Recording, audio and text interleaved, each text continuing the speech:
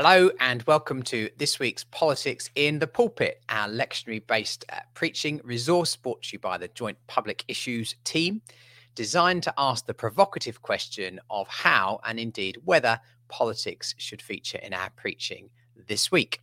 My name is David Main. I'm a Baptist minister based in Essex, and I am delighted to welcome another Essex-based friend onto the podcast this week, Reverend Emma Nash. Emma is a Baptist Union accredited evangelist, currently seconded to the Methodist Church's Evangelism and Growth team.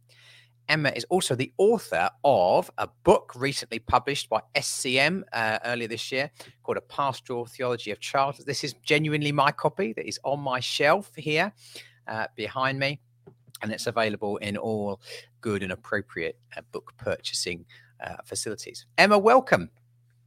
Thanks for having me. It's great to be here. We're really pleased to have you on the podcast. So, politics and the pulpit. A natural partnership for you? Well, yeah. So it's kind of an interesting one.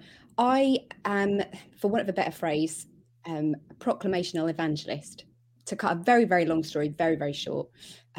My calling is very clearly to speaking the gospel in words. However, I've had a strong social conscience since I was a teenager, and become increasingly convinced that these are inseparable parts of mission: speaking good news, enacting good news, seeing justice. I would also say that during the time I've been a minister, so I was ordained in 2013, so 8 years now, I've experienced frequent marginalisation as a woman minister. Nothing too drastic, but a lot of what we might call microaggressions these days, a lot of subtle undermining, subtle marginalisation. People quite often don't even realise they're doing it. And so I think when I preach, I'm also very aware of that power dynamic, that there may be people listening to me who don't think I should be up there, and also reading the Bible as someone who doesn't, recognising that I still carry a lot of privilege. I don't have a disability. I'm straight, white, cisgendered. There's lots of privilege that I carry. I'm educated, and yet my gender has sort of made me conscious of a lot of these power dynamics in Scripture. Sometimes reading the Bible as a woman is uncomfortable. Yeah, very much so. I'm always struck in conversations I would have with Bible study groups and things like that. I constantly say, if you've not found that difficult, I'm not sure what you've been reading, because I think there are some passages which are really challenging. We'll perhaps come on to some of that a bit later. So what are some of the political, social issues that are sort of big on your radar at the moment, either from your ministry context right now or just, from living generally? What are the big things for you at the moment? Well, at the moment, I'll just show you my T-shirt. I'm wearing my now, my Greenpeace T-shirt. I've a couple of years ago, I was in Lancaster for work, and I wandered into a bookshop because I had a bit of time, and I picked up Mike Berners-Lee's book, There Is No Planet B. And I've been seeing a little bit about the, school strikes for climate and the kind of youth movement that was going on. And I thought, I really need to read more about this. I need to get more of a sense. And I read it and I was terrified. And I just thought, I need to do something about this. This is an emergency. This is a crisis. We've got to take action. What can I do? And I had this idea a couple of years ago about wearing like a T-shirt, with a kind of a slogan on it, like for a whole year or something. I'm not decided. I'm not going to do it for a year, but I've decided I've got my Greenpeace T-shirt. I'm going to wear it until COP26. So I've been wearing it for 25 days now. The novelty has definitely worn off. But I'm going to keep going till 31st of October when COP26 begins. I've also become increasingly, convicted would be the spiritual way of saying it, increasingly conscious of the injustice that's been done by the church to LGBT siblings, and very, very challenged in recent years about my own complicity in the silence that they're offering is in local Baptist churches. We don't. That's not true of all Baptist churches, but often we don't talk about the issue of sexuality because it's so emotive, because they have such strong opinions. And I've I've become increasingly uncomfortable with that silence and my complicity in that silence. And it was a great moment of pride for me when the Methodist Church voted this summer to allow same-sex marriages, weddings to take place in Methodist churches. And that's something that makes me very proud to work for the Methodist Church. And it's, I was about to say national. I don't know if it's international or not, but it's National Coming Out Day today, in fact, as we record, really? I think, the 11th of October. That may be a global thing, and I've reduced it to being UK specific, but it is a day today. My Twitter feed has featured a number of interesting stories this morning. So, Emma, one of the things we do is we always ask the JPIC team to give us a little heads up on some of the political stories of the week. So I've got a few things here that might set a bit of a context in addition to what we've already mentioned. This week is Challenge Poverty Week in England and Wales. It was Scotland last week. I don't know why they don't all happen at the same time, but they don't.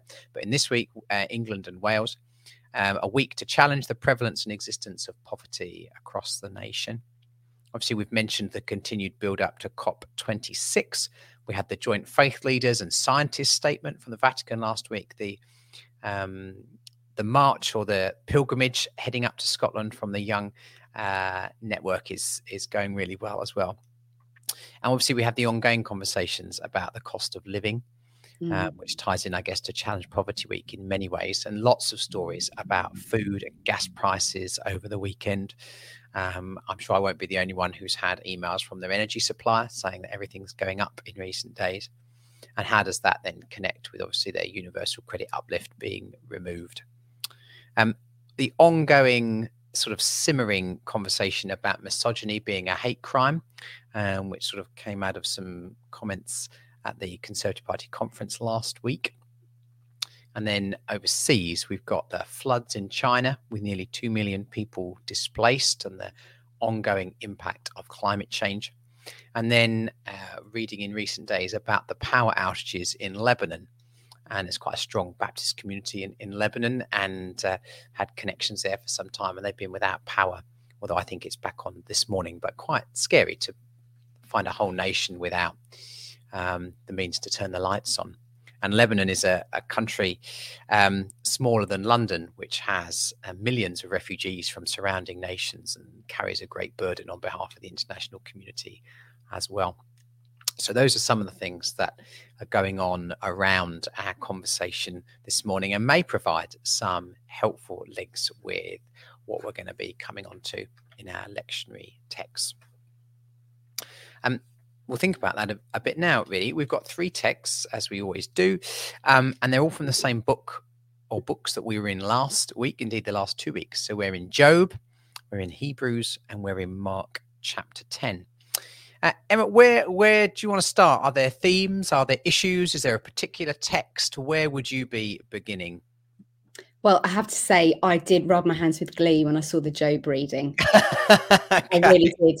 My first thought was the Da Vinci Code. Just a little bit of a niche kind of reference there for anyone who's seen the film or read. No, I think it's only in the book anyway. But I was really, really struck by that moment when God speaks out of the whirlwind.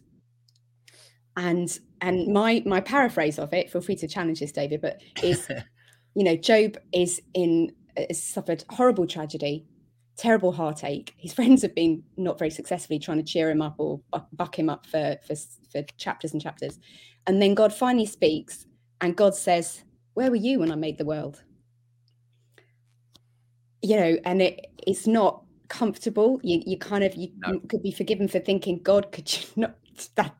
I'm not sure how much that helps someone in terrible suffering. So I was really, really struck by that.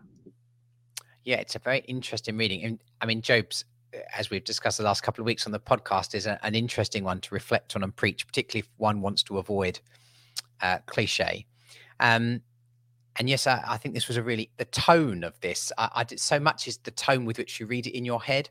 I think for me, I read this as the classic big booming voice in the sky. Sort of, you can hear that tone to it. And I've been trying to read it this morning to hear if I can read it differently and sort of hear it spoken differently, but I've not managed that very successfully, I have to say. It's kind of like God's great riposte to all of the previous chapters of people not being very happy.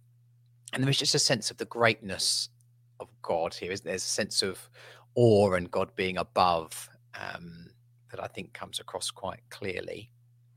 The other thing I thought that comes across here a little bit in Job is about God's sort of the sense of the meticulous care for creation. There's a sense in which the dimensions have been measured and God's put things in their place. And I thought, obviously, coming out of the season of creation, heading towards COP, there's definitely something in there too.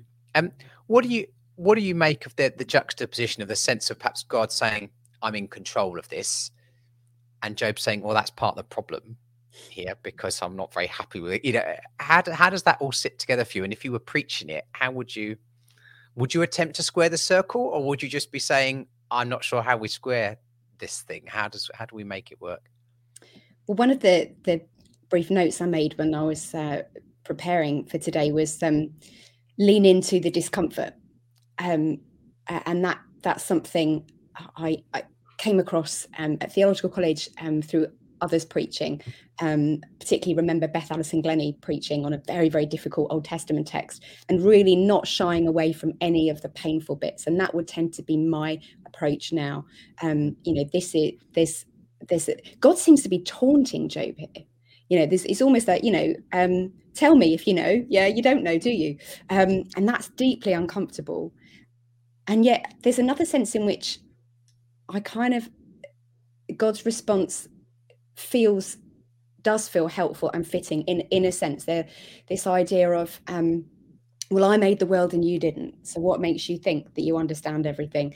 And I was really reminded of a book called, I think it's Face to Face, by Frances Young, who's a Methodist academic and presbyter. She's retired now, as far as I'm aware. And she wrote about her eldest son who has profound and complex disabilities. And she really struggled to come to terms with his needs and him not having the life that she had hoped for him. And she wrestles with that. And she tells this incredible story of sitting in a chair, kind of trying to talk to God, or possibly even not consciously talking to God, and then sensing God saying, it doesn't make any difference to me whether you believe or not. And then I had the great pleasure to meet Frances Young. She came to speak at Regents while I was there. And I asked her, actually, what did you think God meant by that? Because it sounds quite harsh. It doesn't make any difference to me whether you believe or not. Wow. And what she said, or what I understood from what she said, was it was this sense of God is bigger than all this. God doesn't need me to justify God. It was really, really fascinating. Yeah, so I'm just making a note there of Frances's name, because that does sound really interesting. And does the Job reading naturally link with the other two in any particular way? Were you able to draw any lines between them? Not that one has to, but... Well, what kind of jumped out at me in terms of themes was between Job and Matthew was this sense of, we're not as clever as we think we are, and we're not as in control as we think we are. So it's interesting that Jesus, when the disciples ask Jesus, can we sit at your left and your right? He says, you don't know what you're asking. And I seem to remember someone talking about, the criminals crucified at Jesus' right and Jesus' left, and that they had no concept of what it would mean to be at his right and his left. So that kind of jumped out at me, this sense of that we don't know. And then of course Jesus is saying, those who want to be greatest among you need to be the slave of all. So God is not just saying you're not as powerful as you think you are, but Jesus is kind of telling his disciples to embrace powerlessness. That kind of struck me as an interesting connection. I like that. Well, let's perhaps follow that thread and head into our gospel reading. So we're continuing on with Mark chapter 10. I think it's a really interesting little moment in the gospel, given everything that's gone before. So there's this sense of sort of here's this new regime, this new social order, this new kingdom that's being established, and we've come to the end of this section of teaching on sort of the renunciation of social power, really. And I don't know about you, but I read it, you can almost feel Jesus' weariness, that having said all that he's said and done all that he's done, this is what they're coming to him with. So, all right, Jesus, we get that the old order is gone, but in the new one, can I have the best? It just, I don't know, the disappointment of it is almost palpable, I think, as you read it. Just the whole tone again of the passage feels exasperated rather than bombastic or anything else. And there's just a sense in which I hadn't connected that with Job there, but just this sense of they really don't get it, James and John, here in verse 39. They says, we can, we do, and they really, almost by demonstrating that, they haven't really demonstrated that they understand quite what they've asked. But I found myself wondering if I was, wondering how valid it was, but I found myself thinking about some of the feminist theologies of sin that I read, because it sounds very morbid, but I have a particular interest in theology of sin. It's a subject of my dissertation, and some feminist theologians have argued that sin is often characterized primarily as about pride, as about wanting to have power and influence, and that to repent means to be humble. And they've argued that pride is not a woman's besetting sin. Now, obviously, that is a very, very sweeping statement. But I found myself wondering that, because you could take this passage and say, as humans, we always want to lord it over people, don't we? Mm-hmm. And I wondered, is that true of everybody? But then I found myself thinking, well, women can be just as manipulative and just as power-seeking as men, but perhaps sometimes do it in different ways. And I found myself thinking about mission,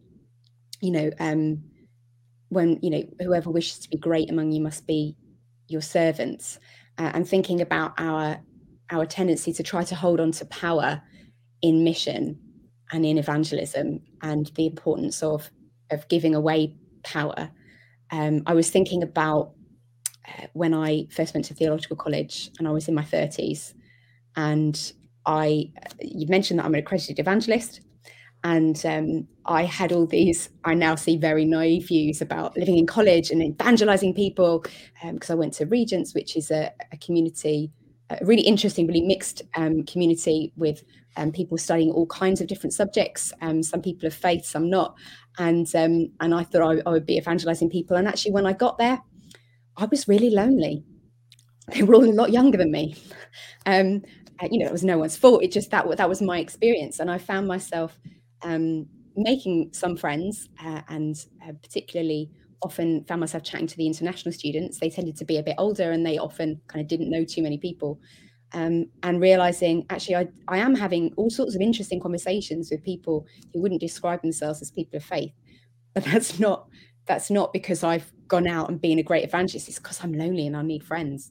I just found that it's been a really interesting one to reflect on since, about the place of power in mission. Really interesting. I hadn't particularly thought about it in terms of gender in the way that you bring in the feminist angle to that, which is really interesting. But I had thought of that whole dynamic and how this is a particular temptation for some. I was thinking about it more in terms of class, for want of better language, actually. Some people just walk into a room and assume that they're in charge, and they assume that very naturally, and other people walk into a room and just assume that they're not, and just that, whether that's in education or in a variety of settings. And people go to certain universities or certain schools, et cetera, and I think regardless of almost what the particular spectrum is, that there is a truth here about this is a particular temptation for some more than others. I think this lording over. Really interesting to reflect on that in terms of mission as well. Really interesting. One of the things I don't know what you made of this as well is how what they ask sort of ruffles the feathers of the other disciples here too. I don't know what you made of it. I wondered whether that indicated sort of their response almost could be read as, well, we're just sorry we didn't get there first. Actually, what they're cross about is that, James and John had asked the question rather than them. They don't seem, I don't read it as they're cross that the question has been asked. They're not frustrated with them for having got it wrong. They're frustrated with them for getting one over on them. But I don't know. What did you make of that encounter? I didn't particularly notice that, but now you pose the question, certainly to me, it reads as, hey, why should you have the best seats? We want them, and because then Jesus, goes into this teaching section, doesn't he, by saying, the Gentiles lord it over people. It's not so among you. He's thinking, oh, great, I've got to explain this again. I think I read it the same way you do. And in which case it's kind of an indictment on the whole community and their sort of struggle for power and their desire to be the ones who lord it over. I read somewhere in preparation for this morning, it's probably in Ched Myers' Binding the Strong Man, which is obviously the go-to thing for Mark in many ways. It says, leadership belongs only to those who learn and follow the way of non-violence, who are prepared not to dominate, but prepared to serve and suffer at Jesus' side. And that there is a sense you get in here, and I wonder if there's something with Job as well, probably with Hebrews too, just about the burden of responsibility that comes from leadership. You may well have this experience too. I know plenty of people who want to be in charge, and then when they get there, they don't really know what they want to do with that. They don't particularly like the burden of being in charge, but the quest has been to be the one in charge. There's certainly plenty of political analogies one could make about that. The quest for power is almost a thing in and of itself, rather than that being an element of service in order to get a different job done. So it makes sense. Sort of the hinterland is small. Yeah, well, I do, in collaboration with others, a fair bit of work around leadership, transformational leadership, as part of my role for the Methodist Church, and we grapple with this tension of how, just to make a very kind of sweeping statement, that there's often a spectrum in views of leadership. On the one hand, particularly Christian leaders will say, we're servant leaders, we're pastors, shepherds of the flock. It's not for us to seize power. And on the other hand, you can have more of I've got a dominating view of leadership's about making people do things they don't want to do. And so in our work we do spend time kind of exploring that tension. What does it mean to lead, to be a servant leader, and yet to get things done? I don't think it's about jumping to one spectrum or the other. And I also often say to people who are hesitant about the whole idea of grasping any kind of power as a Christian, I would tend to say, well, you do have power. We all have power, and in different ways, and we just need to be aware of the power we have. So, for example, how in our Baptist context, if someone stands up in a church meeting and says something, there are certain people in the church where if they say something, everyone listens. Yeah. Now, they may be saying it out of, the purest of motives. They may be a very deeply prayerful person, and there may be nothing manipulative in that at all. And yet the fact is they do carry power. Very much so. Yes, there's sort of those unofficial elders of the church in a way that have that position. Yeah, very much so. And I was reading as well about a link that a couple of people were making between this passage and 1 Samuel 8, where there's this desire to have a king like all the other nations, just to be like everybody else, rather than to live and exercise responsibility in a way that is distinct. And I thought, if I was choosing an Old Testament reading to go with this passage, I think I might have been inclined to go to 1 Samuel 8. I can see that sort of repudiation of politics as normal, that desire for things to be different. What else strikes you in this Mark passage?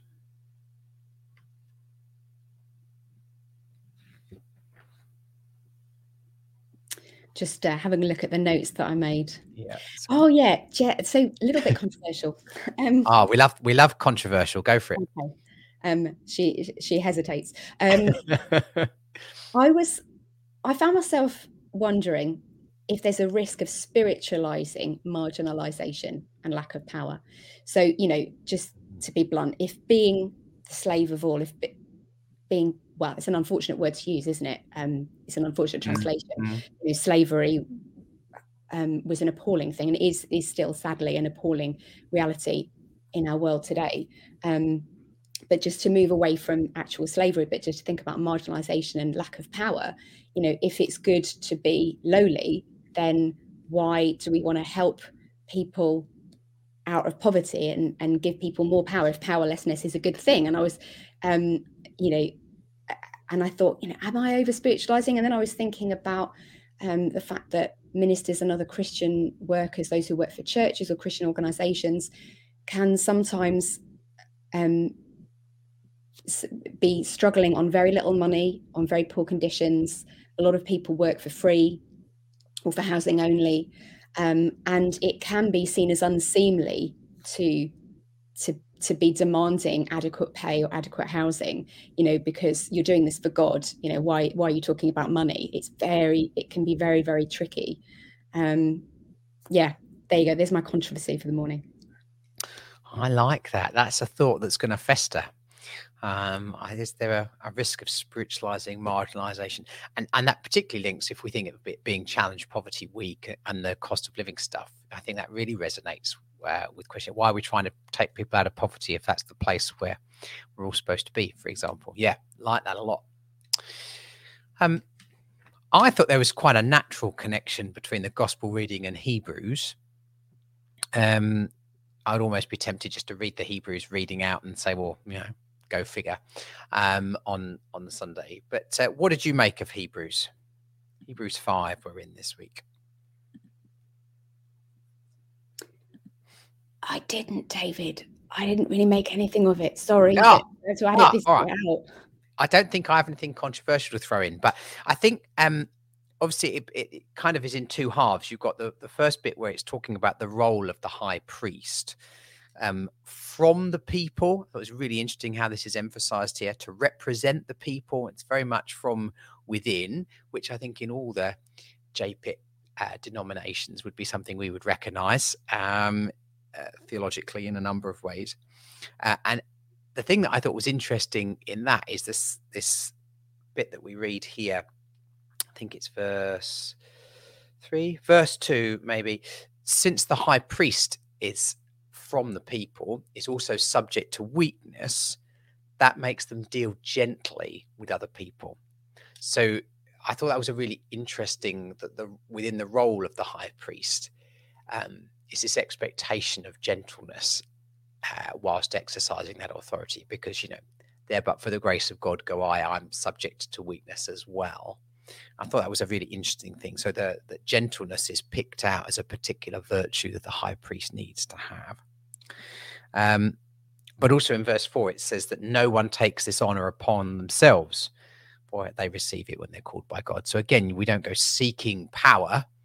Now, if it calls and it comes and you have the opportunity to exercise that, then gentleness needs to be part of it. But again, there was none of this, give me the best seat, Jesus. You don't go looking to be the high priest. A bit like, I don't know if anyone ever said to you when you're exploring ministry, only do it if you can't possibly conceive of doing anything else. And I think I get that now in a way I didn't when I started. Yeah, that was certainly said to me, or variations of that. That sort of thing. My pastor at the time did his best to put me off in a good way. Like he kind of really wanted to know that I would have a realistic idea of what it might be to be a minister before going for it. And there's something interesting there, isn't there, about when any Christian leader and being, I guess some have felt that they need to be seen to be a good example and be seen, that showing vulnerability in the pulpit or vulnerability as a minister. Some, I guess, are more comfortable with it than others. I always find myself having to walk this line between not wanting to treat the pulpit as therapy, yes. I work through my issues with God before everyone, and yet recognizing that my vulnerability is something I share with the congregation, is something through which God can speak, not just despite which. And so over the years, I've made very deliberate decisions to talk about mental health issues from the pulpit, for example, because I've suffered with anxiety since I was a teenager. And that kind of sharing that kind of thing can be incredibly powerful, because it can give people permission to say, yeah, that's a problem for me too. And I've found that. But it's also something that we have to be wise about, isn't it? And I love what Nadia Bolz-Weber says about, preaching from your scars, not your wounds. If it's a gaping wound, if it's something that's still deeply painful to you, maybe don't talk about it in a sermon. And yet showing vulnerability can be so helpful and healing for other people. I've also found myself, as I'm never quite sure what I think my ordination meant. Possibly. Okay. As a Baptist minister, I believe that ministry is for all people. I believe I was ordained when I was baptized.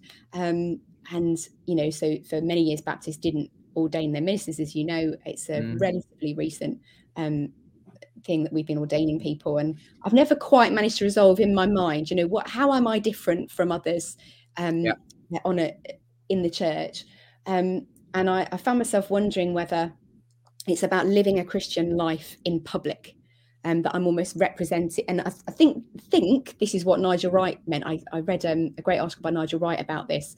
And if it may not be what he meant, but what I thought he meant was that that part of being a minister is representing the church to itself, living a Christian life in front of people, and enabling people to work out their own Christian life by watching you live yours. Yeah, I like that a lot. And then they hit the sort of the second part of the Hebrews reading,